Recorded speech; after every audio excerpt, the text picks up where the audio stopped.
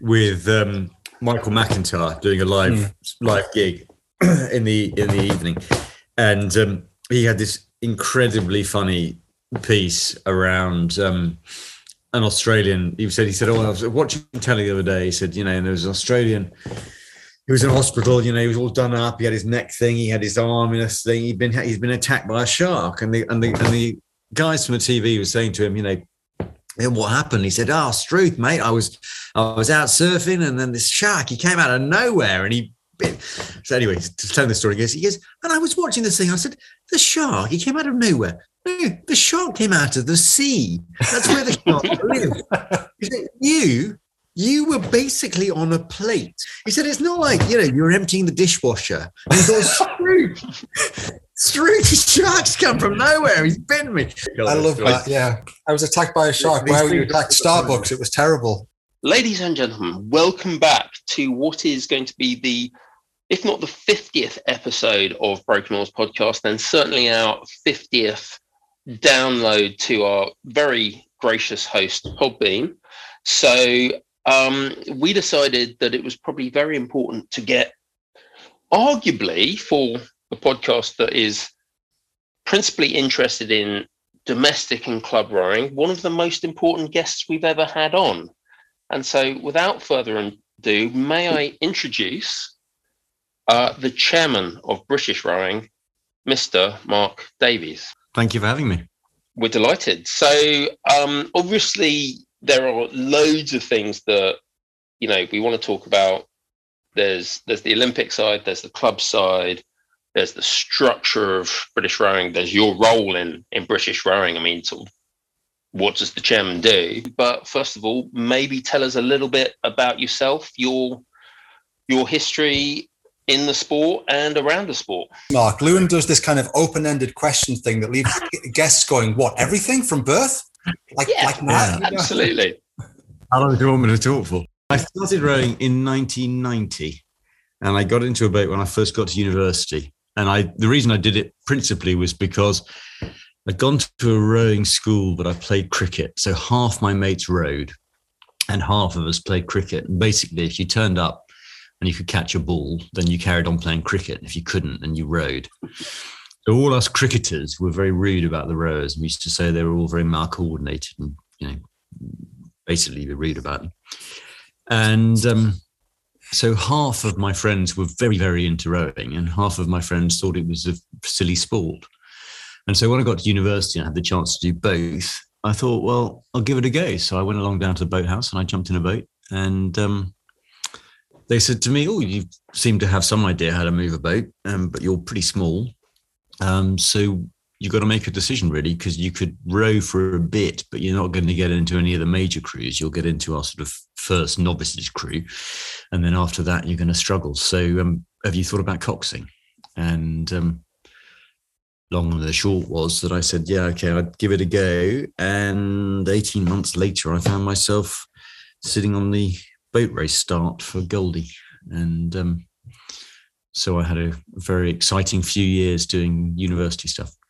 I'm going to dive in, Lewin. And as this podcast unravels, and believe me, it will unravel, Mark, you'll find that Lewin tends to ask the serious, sensible, science and evidence-based questions, and I tend to ask the stupid stuff. I guess one of the first things that struck me is rowing now, we live and die by our metric. Essentially, your sporting metric was, can you catch a ball? If so, yes, you're going to be a cricketer. If you can't, you are a natural rower. Were you naturally sporty growing up? Was there a bent towards fresh air and exercise as much as the academic side, or was it a fairly kind of balanced outlook? And did that feed in from your family side? For those who aren't aware, your father is the inimitable Barry Davies.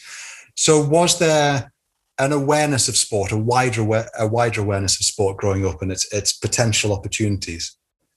Yeah, I played a lot of sport as a youngster. I played a lot of football, I played a lot of cricket, and I played for schools all the way up at various levels. And I very much enjoyed my cricket when I was a nipper, and therefore I carried on doing it. But yeah, I mean, I was relatively small. I still am relatively small. And although I'm not quite as skinny as I used to be, as a result, I was never going to be a great oarsman. And of cricket was just something I enjoyed. But yeah, I mean, the answer to the question is I played a lot of sport, one way or another. When you transition from being in the boat to being the cox, and this is obviously, we've had people like Rory on, Rory Copus on, and we've talked about the role of the cox before on the podcast.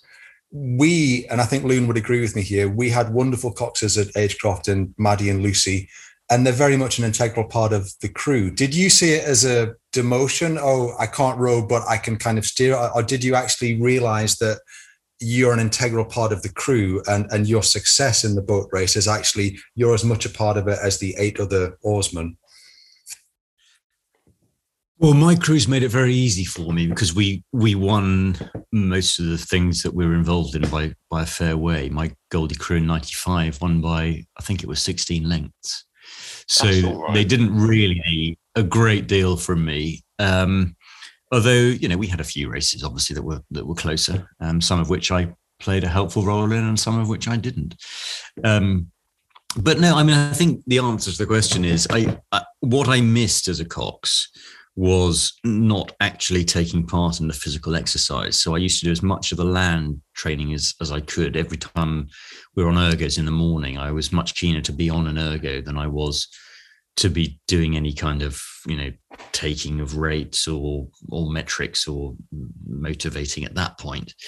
Obviously, I couldn't do that when we were doing gym work, but I did make sure I got on the ergo as often as I could.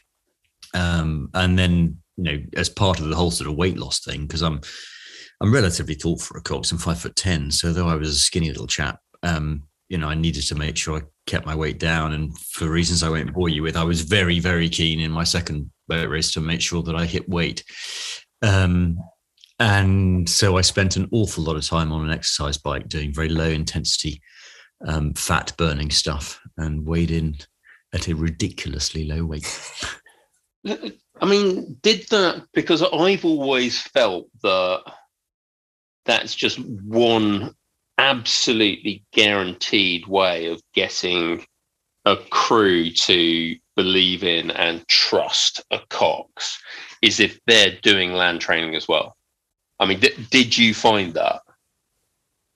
Yeah, I mean, I definitely, I adopted an approach. Look, I was a very inexperienced cox. As I say, it took me 18 months to go from being a complete novice.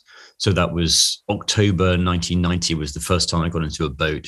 And April 1992, I was sitting on the start at Putney. So what's that? 18 months, exactly 18 months. So I was very, very inexperienced, and I had made so many mistakes during that period. I spent the first 9 months with my college, and then it was suggested to me that I go along and trial for the university. I did. I got into a boat of, I thought, very, very experienced people. It was a Goldie Blue Boat composite, and they were all names of people that I had heard and revered over the course of recent months. And I got in and decided that really I could only just cox them as if they were my novice crew because I didn't know anything any better. And so I had a certain amount of chutzpah, I suppose, that played to my advantage. And when things went really badly wrong on a couple of occasions, they stuck with me. And when eventually they selected me, that year's president pulled me aside and he said to me, look, the very first time you got in the boat, I decided that somebody who could give as good as he was getting, because I got a little bit of flack from some of the guys, was worth sticking with. And I did very much sort of try and play to my strengths. And one of my strengths was that I was, reasonably active, reasonably sporty, and could do a lot of stuff with the guys. When you come to British rowing, on the organisational side, more recently, 2018, am I right? No, that's right. Yeah, April. You come from British archery. I mean, was British rowing always kind of like, I've got my eyes on that job, or was it kind of, okay, this has opened up, I've kind of got something that I can add here? A little bit of both. So the archery GB job was an interesting one in that I was approached by a headhunter for that, and when they rang and said, look, we're looking for somebody who can be a non-exec director at Archery GB, I said, well, I'm not sure why you're calling me, because I literally have never picked up a bow and arrow and knew nothing about it. And they said, well, actually, we're looking for somebody who's just going to come from the outside and look at it with a fresh pair of eyes. And that was just to be a non-exec director. But in the first batch of board papers that I got, the first thing on the agenda was election of the chair. And I said, well, what's that all about? And they told me that the previous incumbent had lost a vote of confidence at the AGM and had to resign, and that therefore they had to pick a new chair. The chair had to come from within the board, and the two people standing were the chair who had resigned and somebody who had sort of led the faction against him. And I said, well, this doesn't sound like the ideal scenario to start off. I said, do you not realize that you need an independent chair?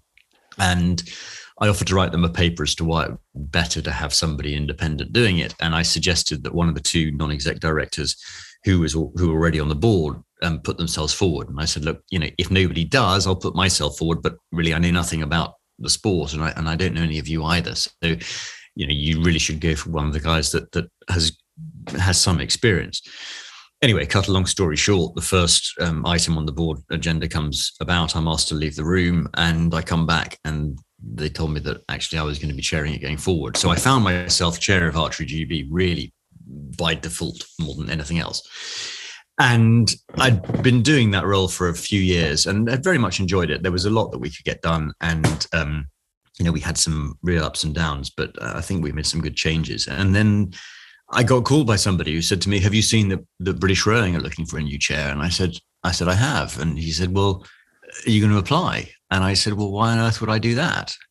I said, they've got so many people that they could use to good effect. They've got so many people who are well known in the sport and in international. They've got gold medalists coming out of their ears. They'd never want somebody of my profile. And he said, well, I think you're wrong. He said, I think they absolutely want somebody of your profile. And the question is whether you have any interest in doing the job. And I said, look, I'd absolutely love to do it. And he said, well, why don't you apply? So I applied, and 6 weeks later, I found myself appointed. So, that's a long way of saying that when I took the archery job, I took it really not because I had an interest in archery, but because I thought to myself, I'd like to get into sports governance, and I've got to start somewhere, and nobody's going to offer me a big job unless I've got that experience.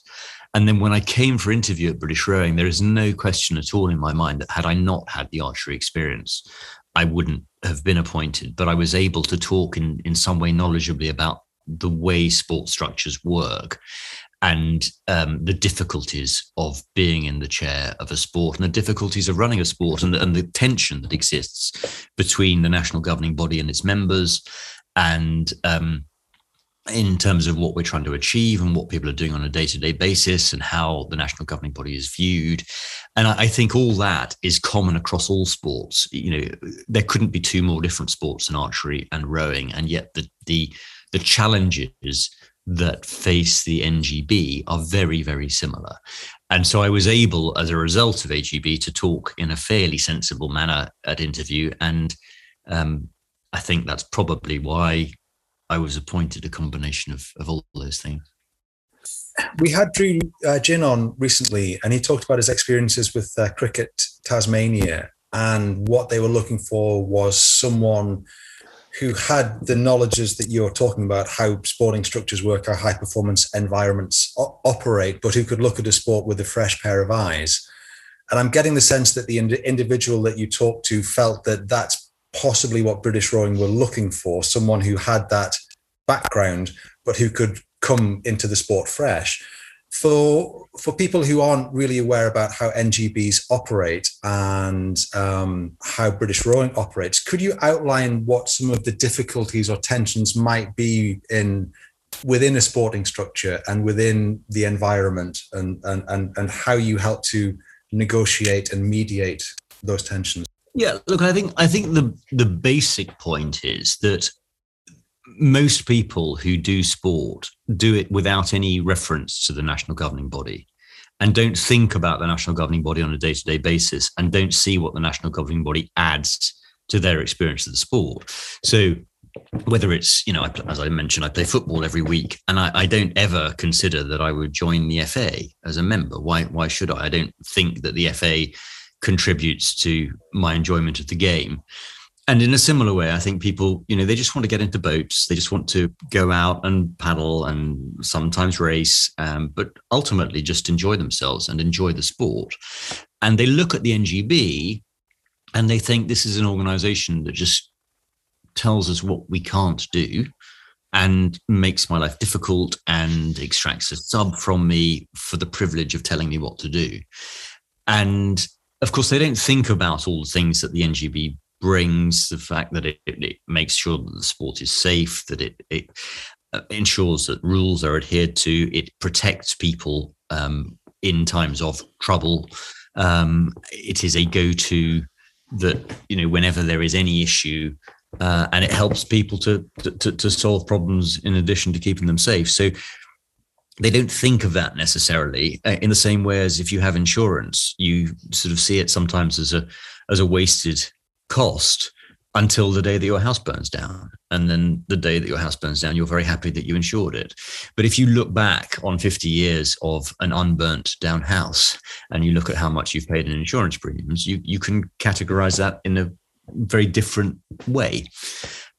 So I think that, people don't immediately see what the NGB does for them. And in addition to that, they see it doing things that they actively might not want to happen, or at least that they think intrudes on what they're doing.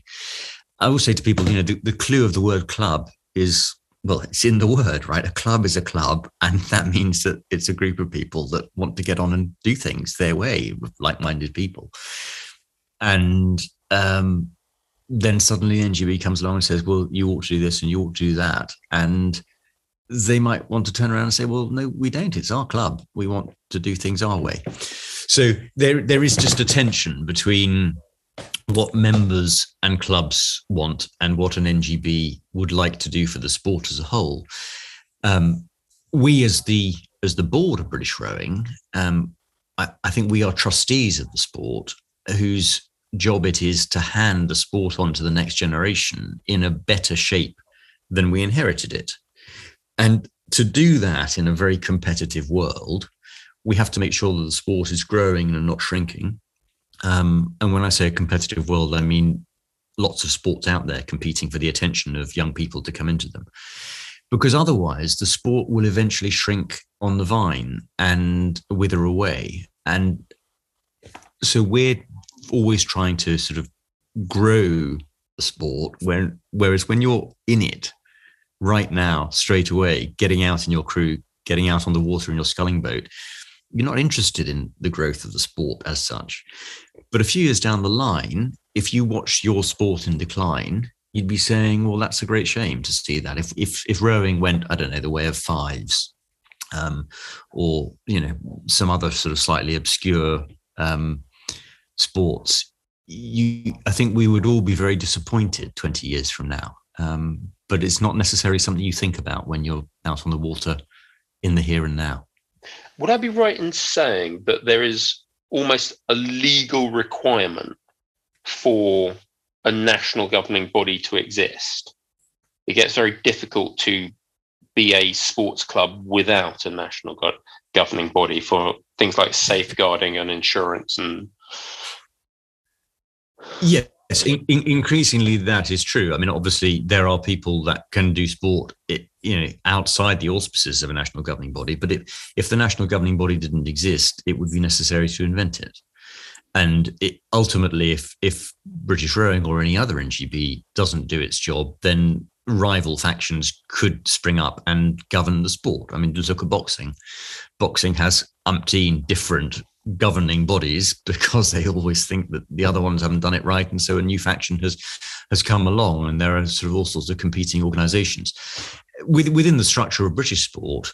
There is also obviously the fact that money comes from government to sport in order to help grow the sport, and there needs to be a vehicle to do that, and British Rowing is the vehicle. Ultimately, if British Rowing consistently failed in doing that, and you guys suddenly decided you were going to set up a governing body and you could get clubs to affiliate to you rather than affiliating to BR, you could do that.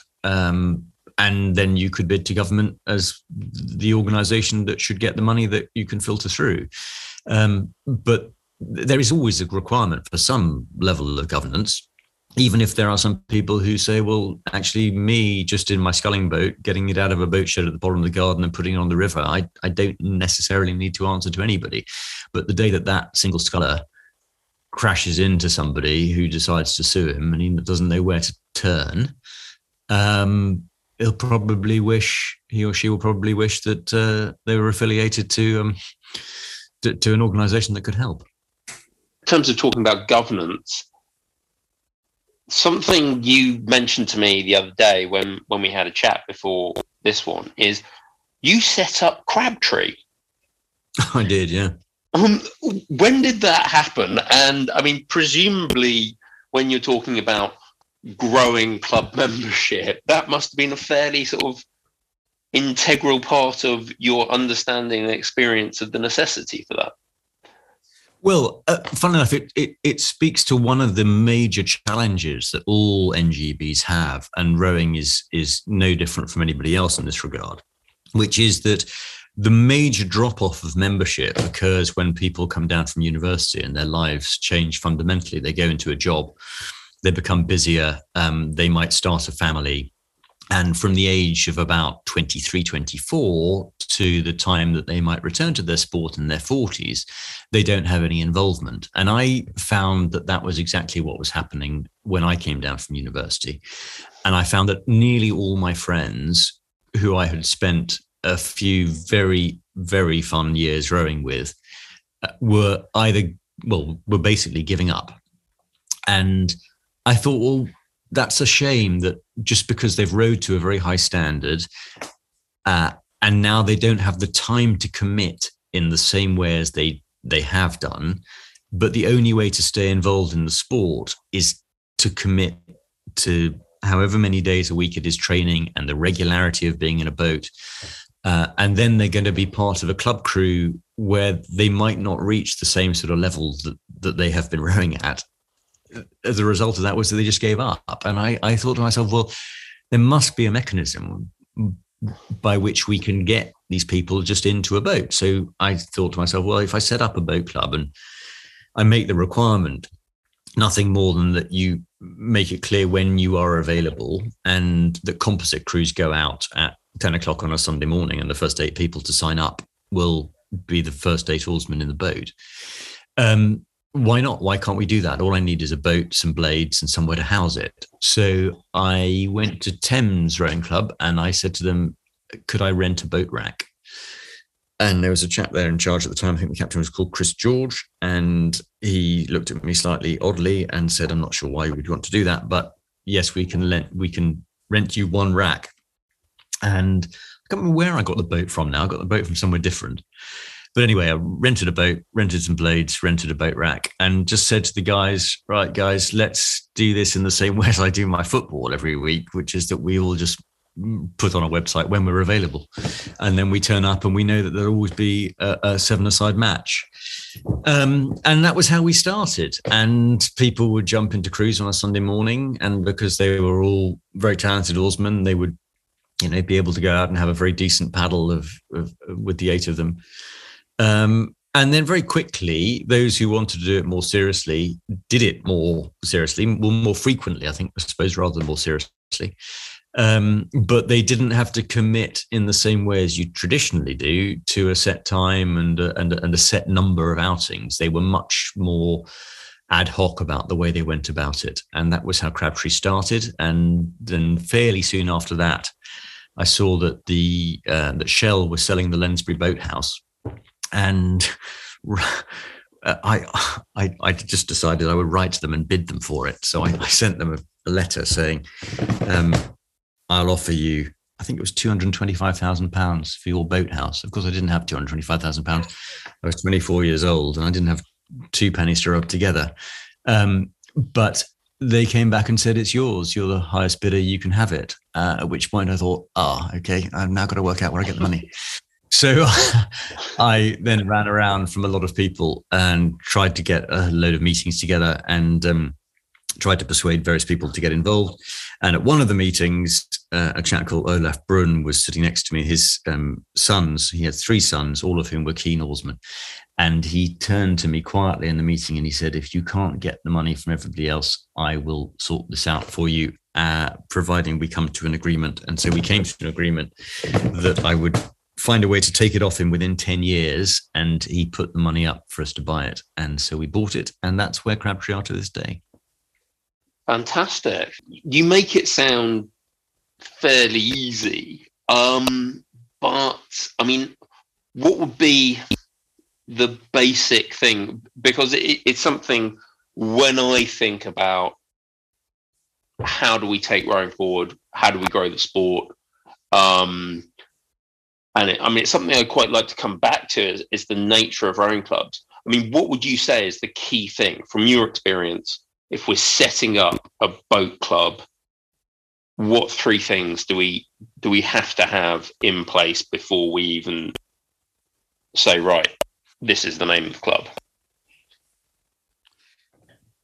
Well, I think the point is there aren't necessarily set things. I think the reason that this is quite challenging is that people have different requirements and wishes and aims, and the key is to try and cater to as many people as possible and therefore be as flexible as possible. And one of the reasons that I'm as passionate as I am about having a mechanism whereby people can row on a leisure basis, or perhaps I should say a more ad hoc basis, is because I think it's a great shame that we lose so many people in our sport to more flexible ways of staying fit. I think ours is the best way of staying fit. And it's certainly the one that creates the greatest bonds of friendship and camaraderie. But people drop it because it's not necessarily flexible enough. And I think that there are, and there should be more ways of making it more flexible. So the answer to your question, Lewin, is I don't think there are necessarily 3 things, because the 3 things are different for everybody. There are some people that just want to, go at it hammer and tongs all the time. There are some people that don't. And if your work schedule or your family schedule doesn't permit the sort of rigor that generally comes with rowing, it is, in my view, a great shame that should be an excuse for you to give the sport up. Our background is, we both met at Agecroft, which was quite a serious high performance club in terms of a lot of its outward ambitions, although it does have a great community side. And I think that we were probably among the rarities in as much as we kept on training the 20 odd hours a week on top of our regular professional jobs as well. And there was, to a certain degree, there's a certain amount of pride comes with identifying as a rower and knowing that you've done the training and that you're aiming for Henley or for whatever placement at head of the river or whatever you're doing. But I now row at Tyne United, which is it's very much in the way you describe Crabtree. You kind of put your name down when the roster goes out on a Sunday night, and you just get assigned to a boat. So everybody rows with everyone else, and if you can make it, great, and if you can't, then we'll see you next week. And so there is room within the system as a whole to have the high performance clubs that want to do well at, in club events, and the high performance centers that go on to stream for the elite performance centers. But there's room for the community bases as well. Was that one of the things when you came in? Was that one of the challenges that you saw coming into the job to see where the sport was? And you were very aware that there's a drop off when people leave university, and life, career, relationships, family, all of those things start taking up time. We tend to lose people for 10 or 15 years, and then they might come back when the children are a bit older or they're more settled in their career or whatever. Was that, I'm getting the sense that was very much one of the challenges that you faced? Well, it was one of the opportunities. The biggest challenge that we had was that the finances of BR were not in a good shape, and we had been overspending as as an organization for quite some time, and our reserves had gone down fairly substantially over a period of a number of years from 2012. And we weren't matching the costs of running the sport with the income that we were getting. And running a structural budget deficit can't be done for very long. So the very first problem was one of finance. Now, how do you deal with a financial problem? Well, obviously you can cut things so that you have fewer costs, or you can grow your way out of it or increase your income streams. And the income streams that we have as an organization are threefold. We get money from government, which is not something that's about to go up. We get money in from commercial opportunities or sponsors or partnerships, which is a very, very competitive environment and not necessarily easy to get, particularly in a relatively small sport. And then there's membership income. So membership income was the obvious means by which we could address our financial problem. But how do you increase membership income? Either you put up membership subs, in which case you exacerbate the problem that you've got because people aren't happy with their membership subs, so they then churn away from the sport. And you're forever in operating in ever-decreasing circles, having to put up your subs with fewer and fewer people to generate the same amount of income. Or you dramatically increase the number of members. And if you can increase the number of members effectively, then eventually you can bring the subs down. So I was very much of the view that we ought to be able to increase dramatically the membership numbers that we had, particularly bearing in mind that 10,000 people a year churn away from membership of the national governing body because they give up racing, because they leave university or they leave school. And at that point, they decide, well, they don't need insurance and they don't need a race license. So why don't I just drop my membership? So of our 30,000 members that we have at the moment, a third are new every year. And if you take that 10,000 that fall away and you think how many years worth of people there are out there that have therefore been members of BR over some point of their sporting lives, that's a very large number of people. And I said to the guys right at the start, our challenge is to reduce the churn of people that drop out, the 10,000 that drop out every year, but also to recapture as many of the 10,000s over the years who have left as we possibly can. And that begs the question, well, why did they go in the first place? And my view is not that they suddenly decided they didn't like rowing anymore, but that their lifestyles changed and that they couldn't engage with the sport in the way that they had for all the reasons we've just discussed. So for me, the solution to our financial problem was exactly what I wanted to see happen anyway, which was to retain more people in the sport for longer.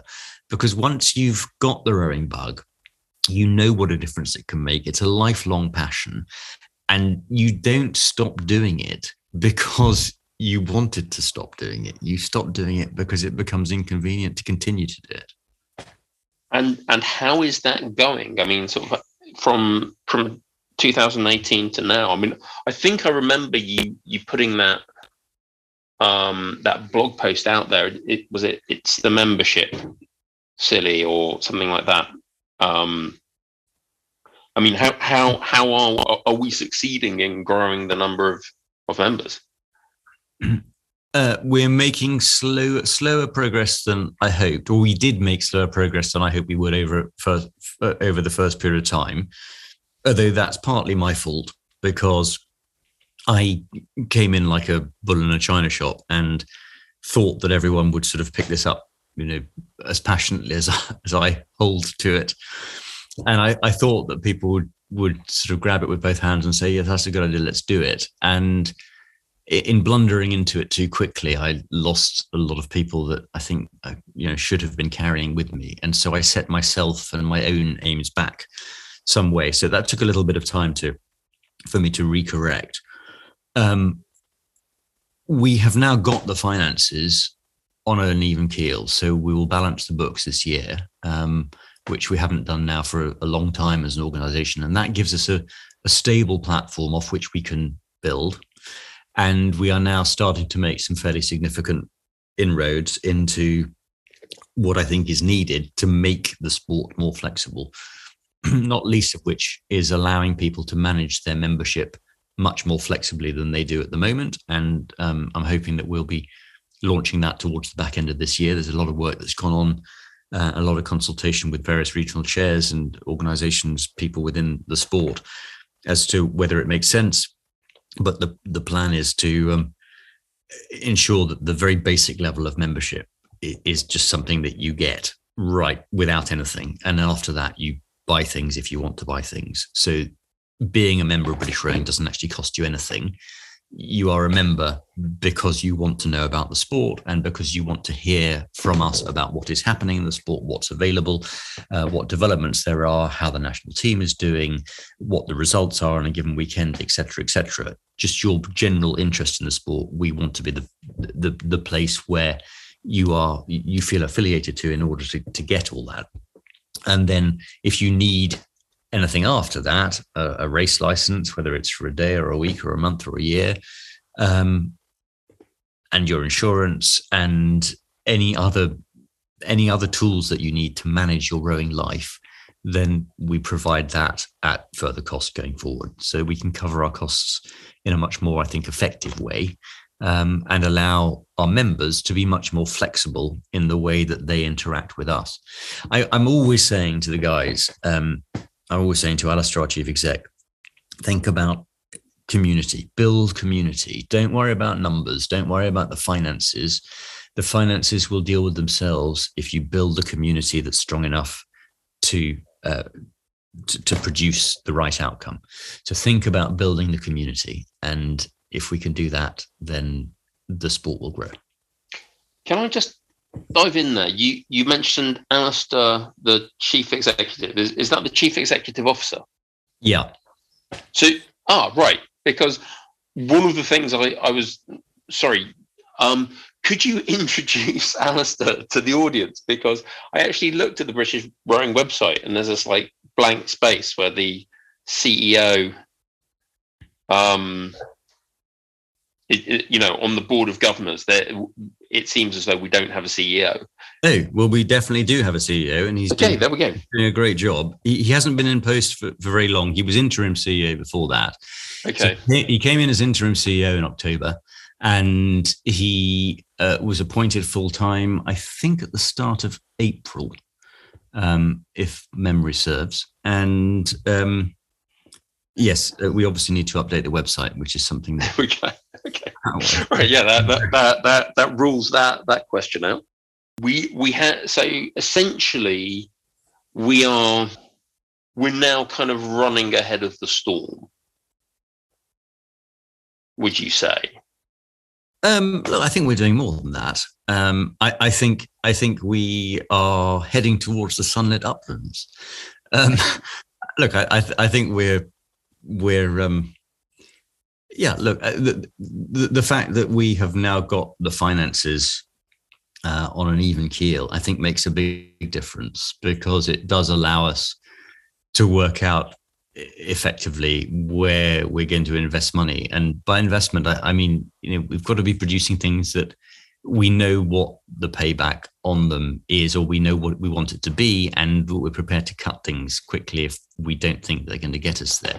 I'm very much of the view that you should be trying things, and then if you're going to fail fast and move on to something else, but not be concerned by trying and failing, because ultimately we all make mistakes, we get things wrong, and it's the phrase that you always hear, don't let perfection be the enemy of the good.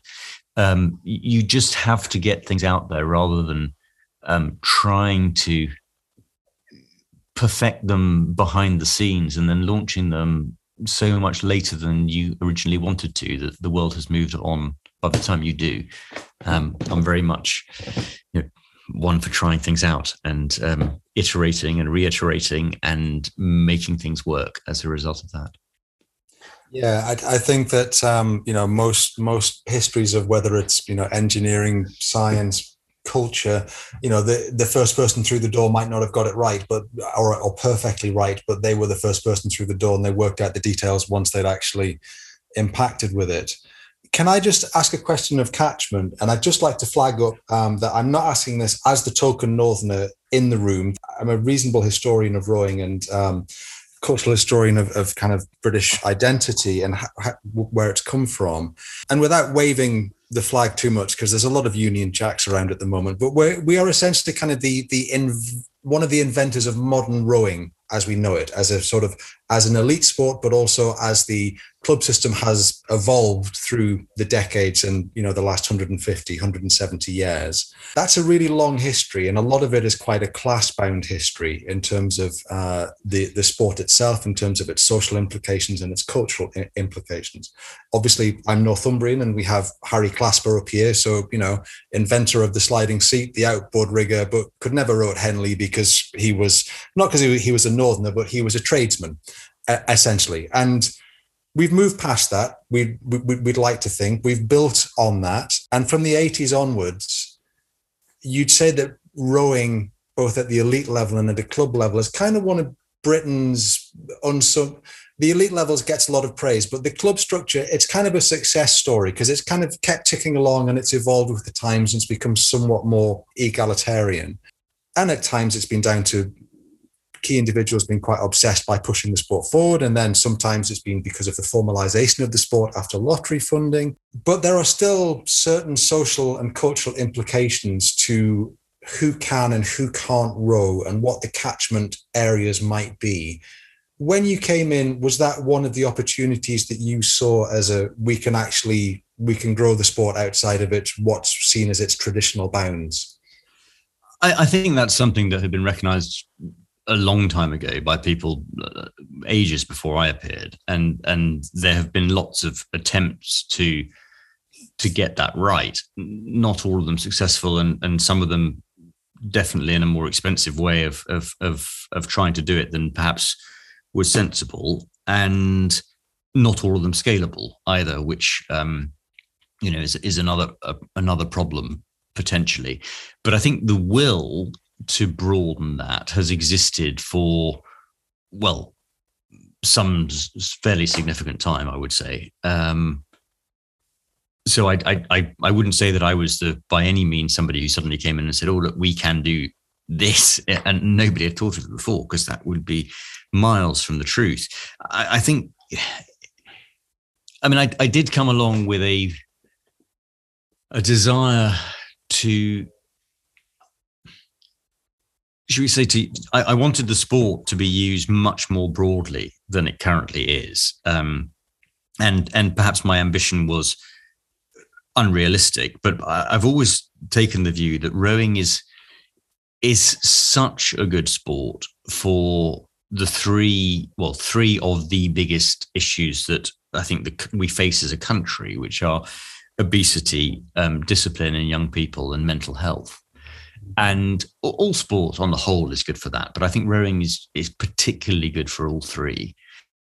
And I really wanted to see rowing being used as a force for greater good in the country and being taken to areas that it had never been in before, and perhaps using sort of Section 106 agreements on housing developments in order to secure boat clubs in places around the country where there was development on the river, in the same way as happened with Fulham Beach Boat Club in London.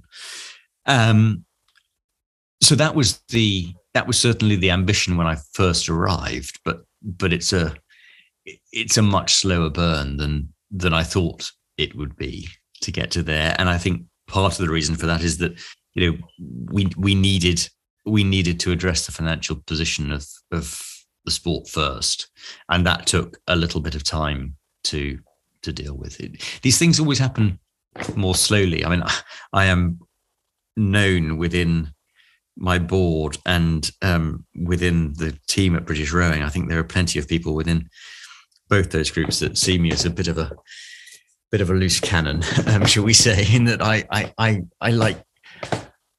like to encourage pace of delivery, which I think a number of the guys think is not realistic. But I'm afraid that's a function of my background. It's fine. You like to go for it, and that's not a bad thing, because by trying things, some will come off, some will fail. But if you fail, then you've learned something, and you can go again. I guess to kind of follow up on that from my perspective, is it a little bit like the way that university used to be viewed, in as much as if your parents had gone, or they'd had the education and Forster Act in the 50s and 60s, and maybe the grammar schools finally got to go, and therefore, because your parents went, you went. But if your parents hadn't, it wasn't necessarily something you'd think about.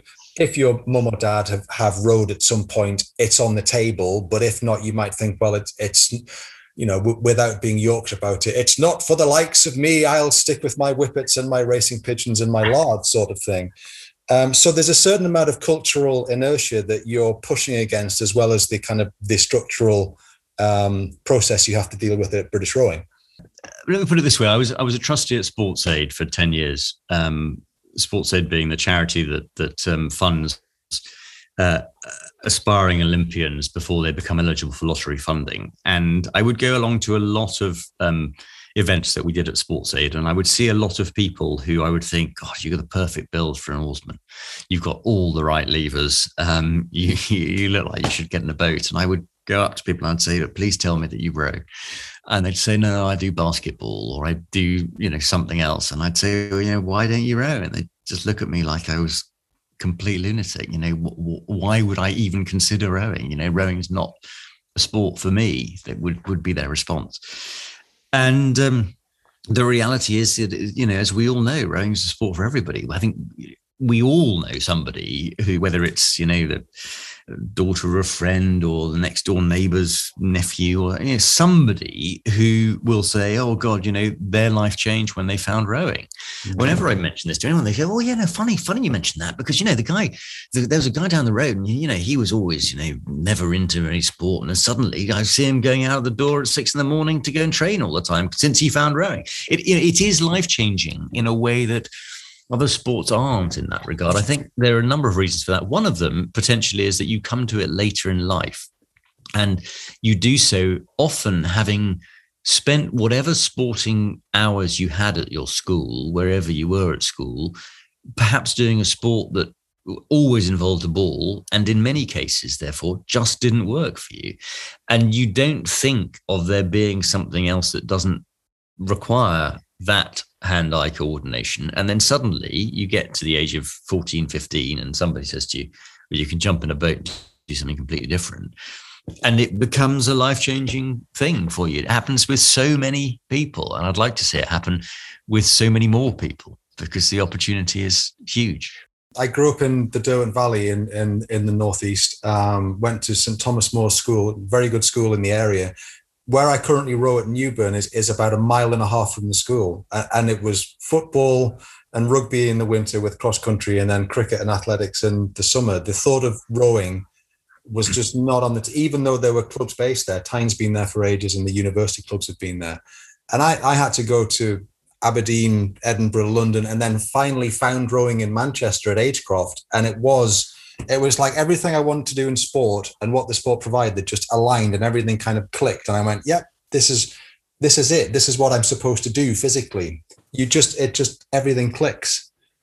And your story is replicated literally thousands of times, tens of thousands of times around the country, by people who have had exactly the same experience. My son started rowing 8 weeks ago, and he absolutely loved it for his first summer at his new school, and he's absolutely loving being in a boat, just loving it.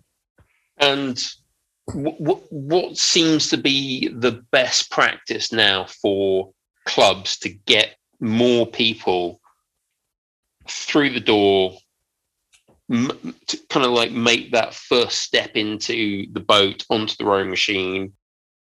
What are the clubs that are best at growing new memberships doing?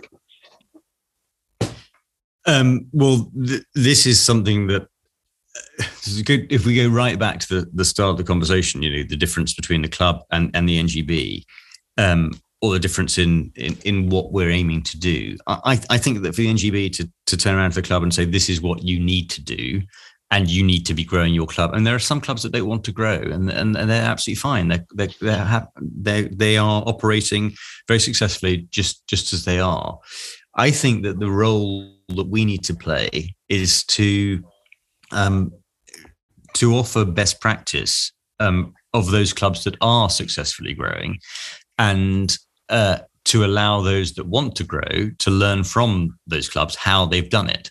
And yeah, I think the answer to that is not best told by me now in this podcast, because it's, there are too many things that the successfully growing clubs are doing. I was talking to one of our board members, is treasurer at Reading Rowing Club, and they've been incredibly successful in growing recently. Trafford, again, we have a board member who's at Trafford Rowing Club, and they've been hugely successful recently in growing, and they've got all sorts of little tips that they could give. And the role that I think we need to have is to put those clubs in touch with other clubs that want to learn from them in a sort of probably, a Zoom style format, so they can talk to them and learn from them. We'd be happy to interview them. All those things. Well, yeah, absolutely. I mean, I think, we should put them in touch with you, because it doesn't need necessarily to be done by us, but we need to be facilitating those conversations.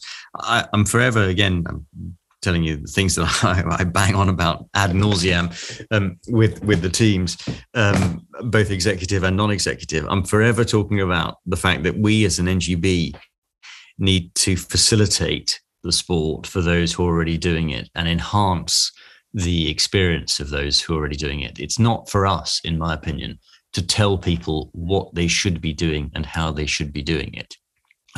We can tell them what they're not allowed to do, because we have to make sure that parameters are adhered to. But after we've established that things are being done within the rules, it's our job to facilitate and enhance, not necessarily to do and tell.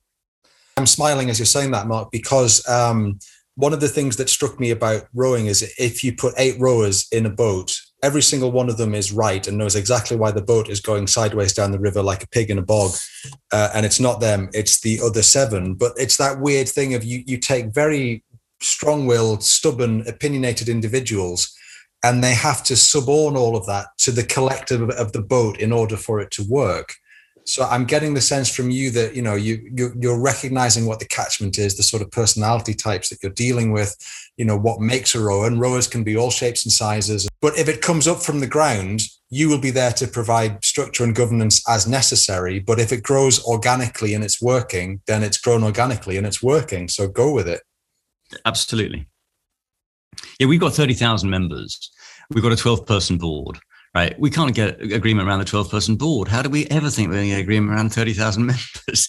We're never, ever going to produce anything that everyone's going to be happy with. But that's not the point. If we can, the key is to make sure that if we keep 500 people happy with each decision that we're making, it's always a different 500 people.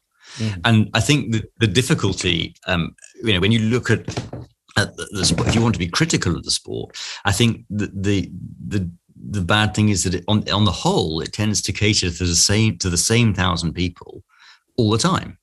And so 29,000 people, think something different. And, we spent a lot of time, the team spent ages very diligently consulting people on things. And then they get to the end of a consultation and they come out with an outcome. And everyone complains and they say, well, look, we asked 1,000 people. And this is what we got. And they get nothing but barrage of abuse. And so the next time they try even harder and they go out and they ask 2,000 people. And they still get a barrage of abuse because there are 28,000 people that haven't been asked and feel that we haven't engaged and feel that their opinion doesn't count, etc. You can never, ever ask enough people to get a response that says, okay, this works. All you can do, in my view at least, is put the tools out there to let people make their own judgments and make their own decisions and create their own things. So if we are doing things that allow the sport to create, and the sport then grows because the clubs and the individuals and our past members are doing things to help the sport grow, that's our job done. We don't have to be gardening in every garden. We have to tell people or give people the tools to allow them to garden themselves. It's gardening with a light touch. It's not invasive surgery. You're going to lose the leg. Just to kind of shift tack slightly, and briefly when we talked before, I know that Tokyo is in the past, and we're moving on and moving forward. you came in 2018 with obvious ideas, which you've elaborated on. And then as you're moving forward, we've run smack into the face of COVID. Could you maybe outline some of the challenges and some of the issues that you faced with your, I guess you'd call it your agenda and what you hope to accomplish, and how COVID hindered that? But also, I'm guessing, in a little bit like in wartime, you have huge leaps forward in technology and engineering and all of those kind of things.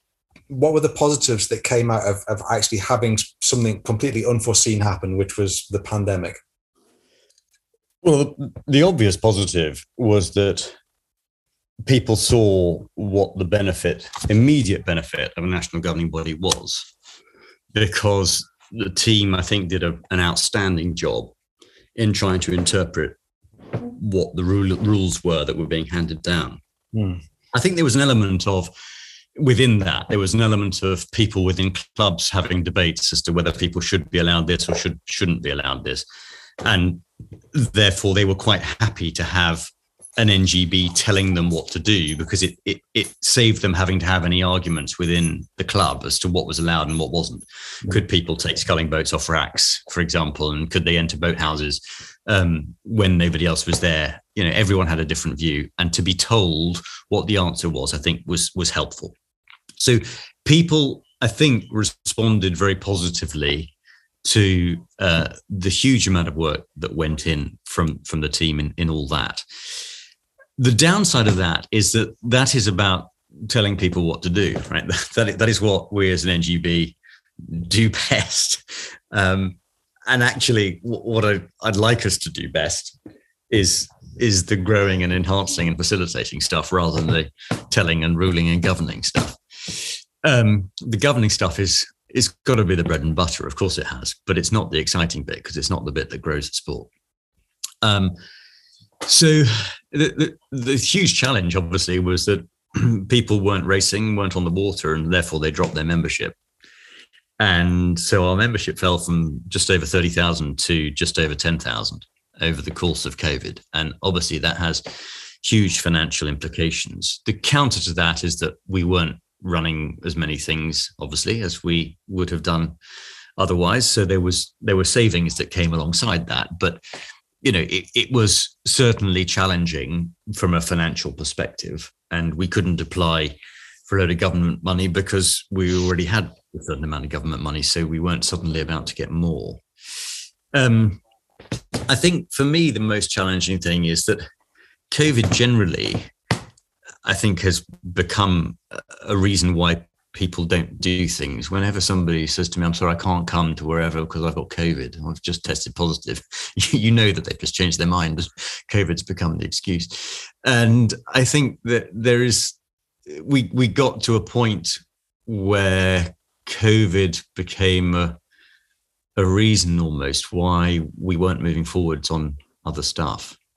It might be unfair, but it just sort of felt like we could perhaps have made some more progress on a few bits and bobs that we didn't. But that's, I guess, because we were busily telling people and interpreting rules that were quite labyrinthine and complicated. So, and people were obviously going through a very difficult time. Everybody was, as you know, at home, and for some people that was extremely challenging. So I don't want to sound critical of a difficult period, but I'm very happy that we're out of it now and able to move forward with the agenda that we have of growing the sport and delivering some of the technical solutions and tools that will allow us to do that. To look at that idea of facilitating rather than governing, are you almost looking for people to sort of bring the ideas to you? Yeah, and say, we've tried this, we've done this little thing, or, there's this technology here, and there's this idea here, and there's these groups of people, and is there a way that we can put them all together? I mean, yeah. Is that you're almost looking for suggestions from the floor?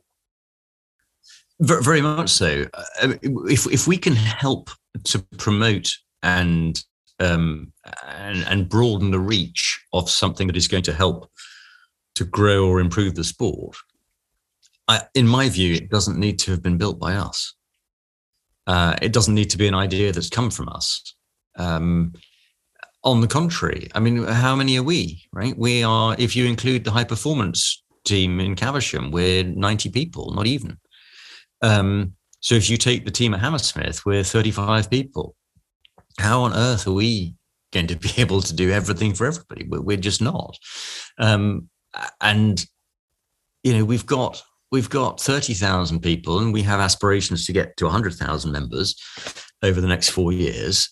And those are people who have all got ideas and means by which they can deliver on those ideas, but perhaps don't have the mechanism to market it or to ingrain it in the system or any of that. And absolutely, I'd be only too delighted. We put out a sort of framework strategy in October, which you can find on the BR website.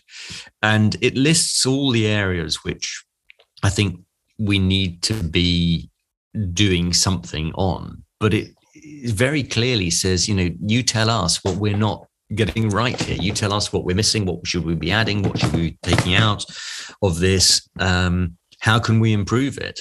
And interaction with our members, for me, is absolutely key. That's why the strategy section of the website has got feedback all over it.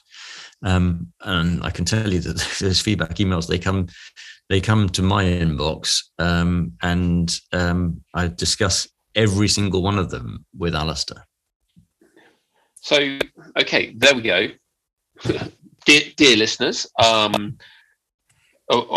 least we've got, I think, 1,000 in the UK, individual listeners. Come up with your ideas and fire them at Mark's inbox.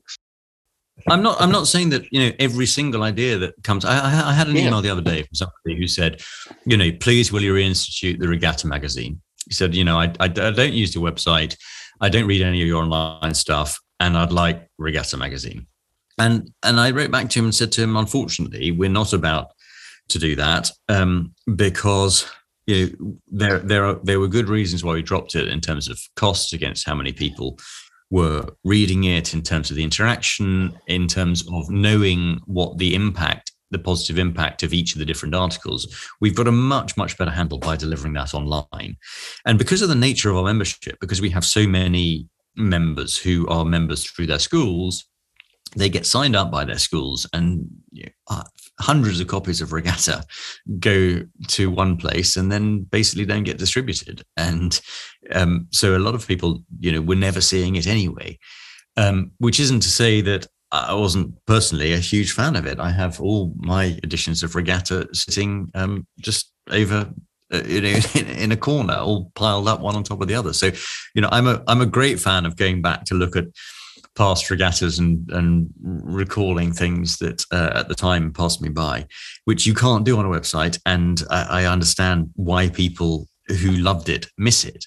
But in terms of what we're delivering and how we're delivering it and what the value for money is for our members and whether it makes sense for the sport, et cetera, I'm afraid we're not about to change that. And so when I got the suggestion in that we should, I wrote back and explained why we're not going to. So I'm not saying that every single idea that comes through is going to be something that we act on, but you know, there are lots of things that we are currently discussing about how can we roll this out and how can we roll that out and how would we improve this area and that area, and you know, ideas from people.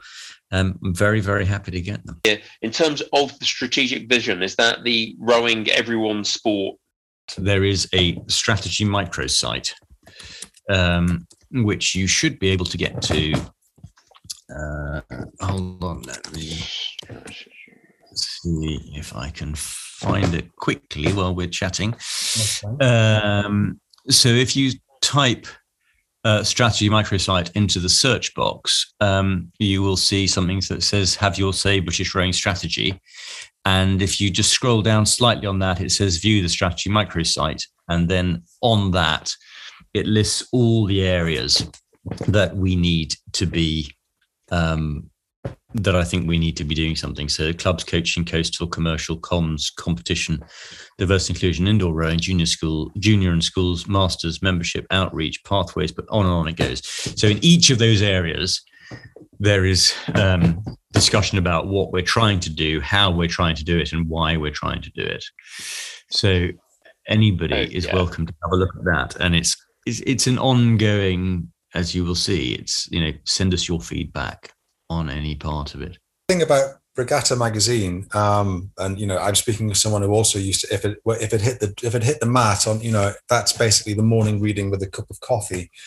That was very much the format of the time. And even though there is the archival aspect and being able to go back and look at various articles or various results, we've moved on to a much more online focused world. So it's not necessarily, you can't wind the clock back in that respect. But with regards to what you're saying about, any suggestions, great, because one of the first things you said when you came on at the beginning of the conversation was the whole point of having an NGB and having the British rowing structure in place is that when you leave your post or when you leave, you are leaving the sport in a better place than where you found it. And how we get to that place doesn't matter as long as we get to it. So the ideas that move us forward can literally come from anywhere, and where best from people who are doing it day in, day out, and that's part of what your structural role is to facilitate that evolution and development.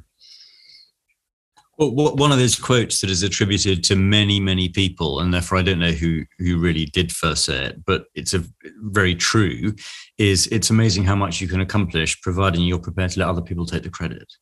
And it's kind of a variation on failures an orphan, but success has many fathers sort of thing.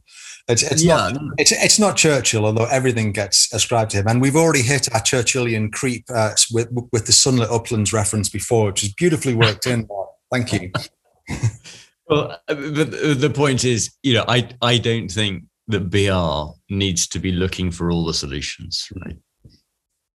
Fair enough. Unfortunately, I will probably end up sending you something like a 5-page idea document of the various different things bouncing around my head.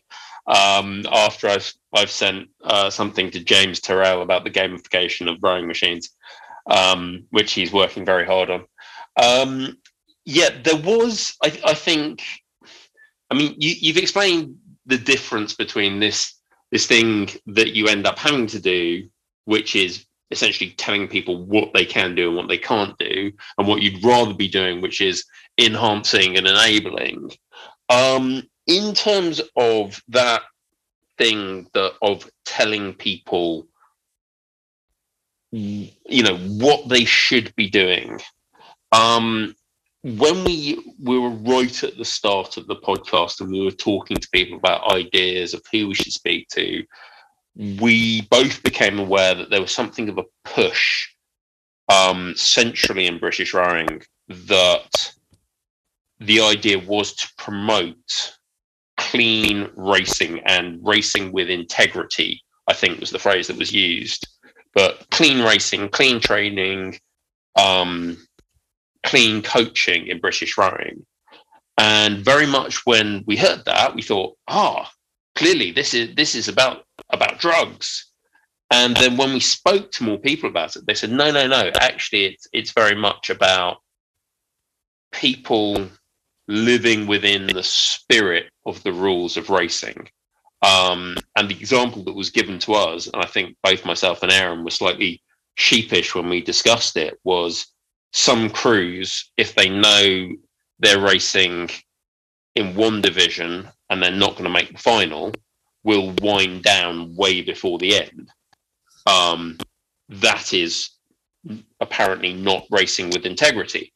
And, it's something that sort of, I suppose, as a social media presence, we've kind of kicked off about slightly. It does seem as though there is a current habit of clubs not being entirely scrupulous about what athletes they put in which boats, and then sort of essentially begging for forgiveness afterwards.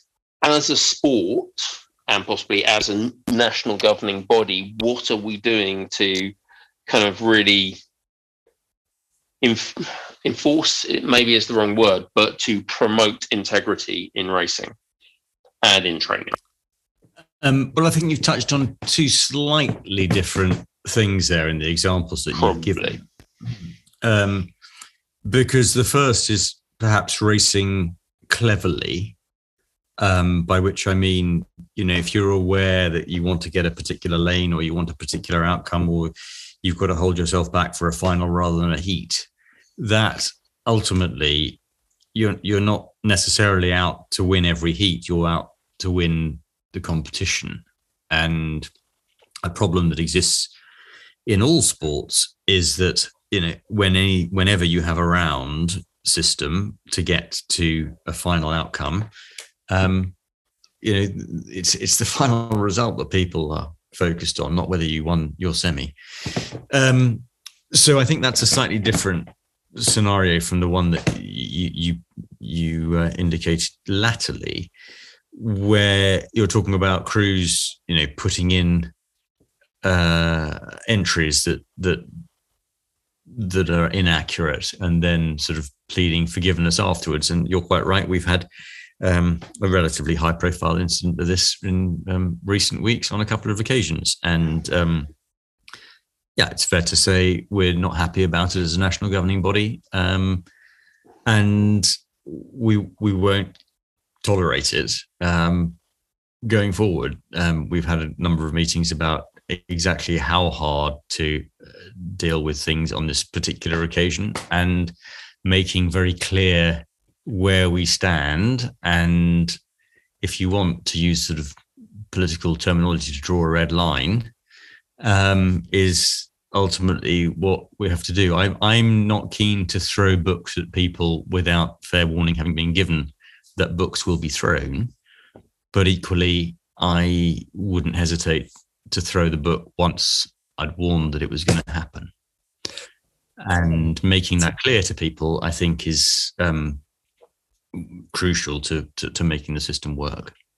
I think Loon and I in our proper, well, we're still proper racers now in our dotage, but back when we were rowing for Agecroft and you were down at Dorney for the day and you might be entered in 2 or 3 different things, I think we've both had an occasion where we've been in IM1 and, we've basically got about 1,000 meters down and we're not going to qualify, and we have more races to come. So we wind down. That's kind of one thing.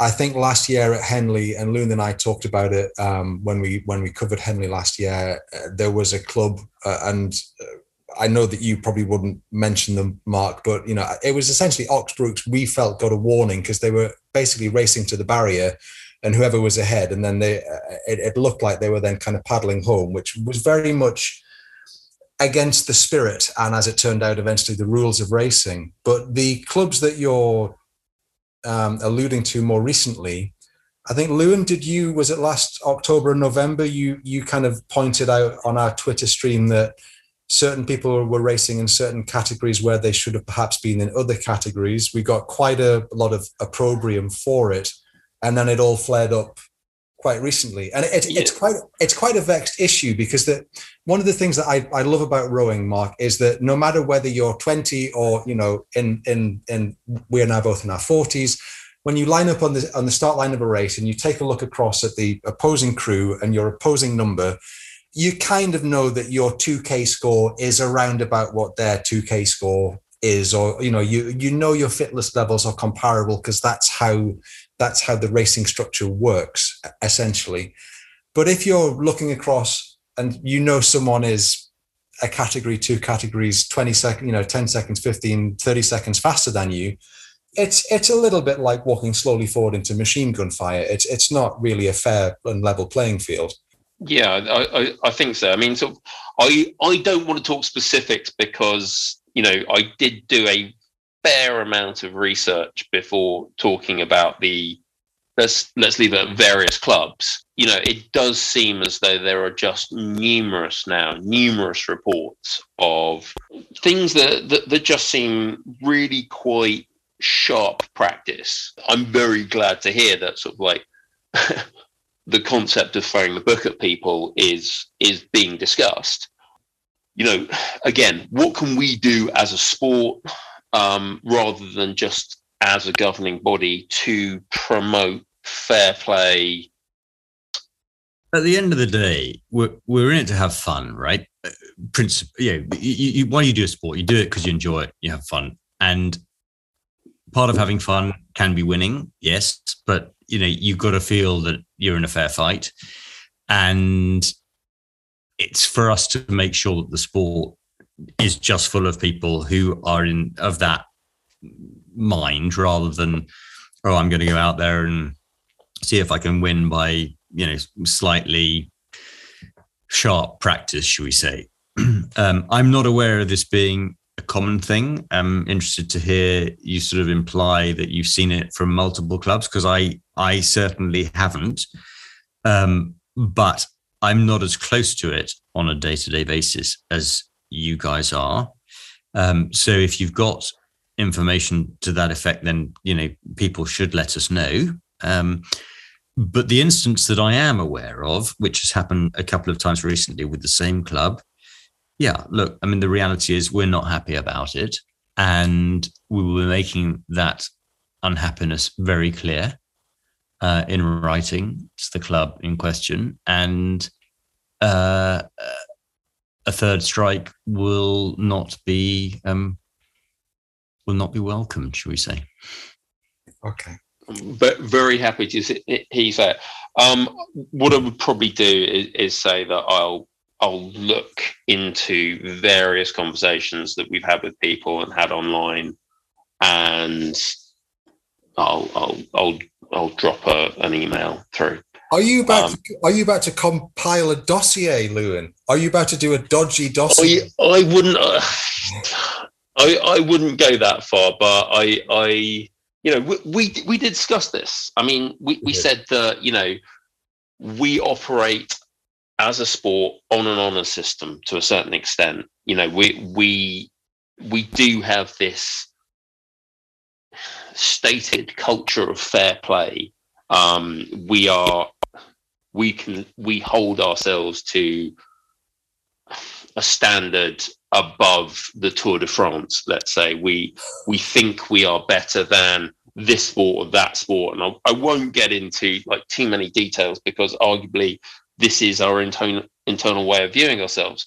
But I think that if we can't keep saying that, and if we don't keep living up to that, we are really going to lose something as a sport, and really going to, some of the things that we can present to other sports people who are tired of going up against people they don't trust, and say, well, why don't you try rowing? Nobody ever puts a motor on the bottom of their boat. Would be something I would say to a cyclist. And being able to have that flag of integrity, I think, is incredibly important. Yeah. I totally agree. It's very, very important that the sport and the competition is clean. Lewin and I have discussed PEDs on the podcast in the past. We are pretty proud and happy that we are, touch wood, he says, looking for something vaguely wooden in his front room. We're one of the only sports that hasn't had a major scandal at some point in the kind of modern era. And I'm very aware that we are only one failed PED test away from having the same reputation as other sports. Lewin, correct me if I'm wrong here, but apart from the chap at the indoors and the two younger juniors, I think we have a culture of doing it clean. Those are the only things that I could quote on the British side. Yes. In terms of British rowing, Mark, obviously you've got the elite programs and the higher end of the club programs. We recently had a chat with Mark Lewis, who's a YouTube fitness person who's on male hormone replacement therapy. He's on TRT, and he feels this will be a coming thing in age group categories as it becomes more common practice in Britain. On PEDs, on the elite and higher performance side, but also on kind of the cultural side, Does British Rowing have is there an educational push, an educational drive to keep our sport clean, or? We obviously have policies around it, and from an international perspective, and Caversham, obviously, people are, yes, people. This is all explained at great length, and the nature of the sport is obviously such that you're going to be letting down all your crew if you're stupid enough to go down this route. And we've seen this happen in athletics, in the relays, and the impact that it has if one person is daft enough to do it. So I think we have a basic advantage in that any one individual would know that they don't know what crew they're going to be in come a World Championships or Olympic Games, and then they discover they're innate and they let down 8 other people if they cross the line first. So I think there is an element of pressure there which doesn't exist perhaps in an individual sport. Which isn't to say that we aren't totally on top of the risk of it. At a domestic level, it's an interesting question. I mean, I have to say I don't know exactly what we do there. I would need to check. I'm absolutely sure that we will have a policy in place, but off the top of my head, I don't know what the details are of testing. I can tell you that when the guy tested positive at the indoor championships. It was the World Indoor Rowing Championships. Yeah, it was over in Paris. And he was a British entrant, but he was not under the auspices of British Rowing, which was a frustration. Going back to the whole question about why do you join an NGB? This was a guy who was on his ergo as a non-rower, as somebody who hadn't affiliated to the national governing body, but was competing as a Brit. And therefore it came back to us as the NGB, and we didn't know anything about him. So there's a limit to what we can do in that scenario.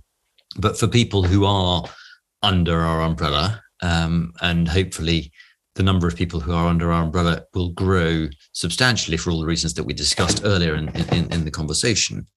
The rules and the testing and the policies are very clear, I think. Was there anything that you sort of wanted to take this opportunity to push out to our sort of little community of listeners? Oh, crikey, that we haven't covered. I didn't come in with a message. I wasn't expecting to have to be honest. Your comms team will be emailing you even as we they speak. will. They'll be saying to me, "Why didn't you take the opportunity to say X, Y, and Z?" Look, I mean, no, I suppose what I would say, if I was trying to talk to a skeptical audience, should we say, is that the natural response to the NGB tends to be, oh, bloody hell, British Rowing, what the hell do they do for us? And the answer is that your sub goes towards enhancing the sport generally, and there are large sums of money that get spent on small areas of the sport where a problem occurs, and it might have been your problem, but it happened to be a problem that came to another club. And we spend a great deal of time and effort in helping the club with a difficult member or a member who's been set upon by other people within the club, or whatever the problem might be. We spend a lot of time focused on helping those people. And of course, that stuff never hits the light of day because the very nature of it is that it is something that has to remain confidential. But it's a significant part of what we do. So I would say what I'd love to get out of our members as we look to grow the sport, because ultimately we will only grow it if members get members. And to try and explain to our members that what we do is of massive benefit to them today, even if they don't notice it, but also to the huge benefit of the sport in the future, is going to be key to persuading people to stay with us as members, even when they're not necessarily racing or not in need of insurance. So what I'd love to see in the sport is that people affiliate to British Rowing because this is their sport. And because, as I say, we are the trustees of that sport and therefore tasked with making sure that is as relevant in 20 and 30 years' time as it is today. And that wherever it is that we reminisce about our great days on the water, whether it's at the Fawley Bar or whether it's down the local with our, friends that we rode with many years ago in races that got better and better the further that we got from them, the NGB has got a crucial part to play, and our members have got a crucial part to play in that.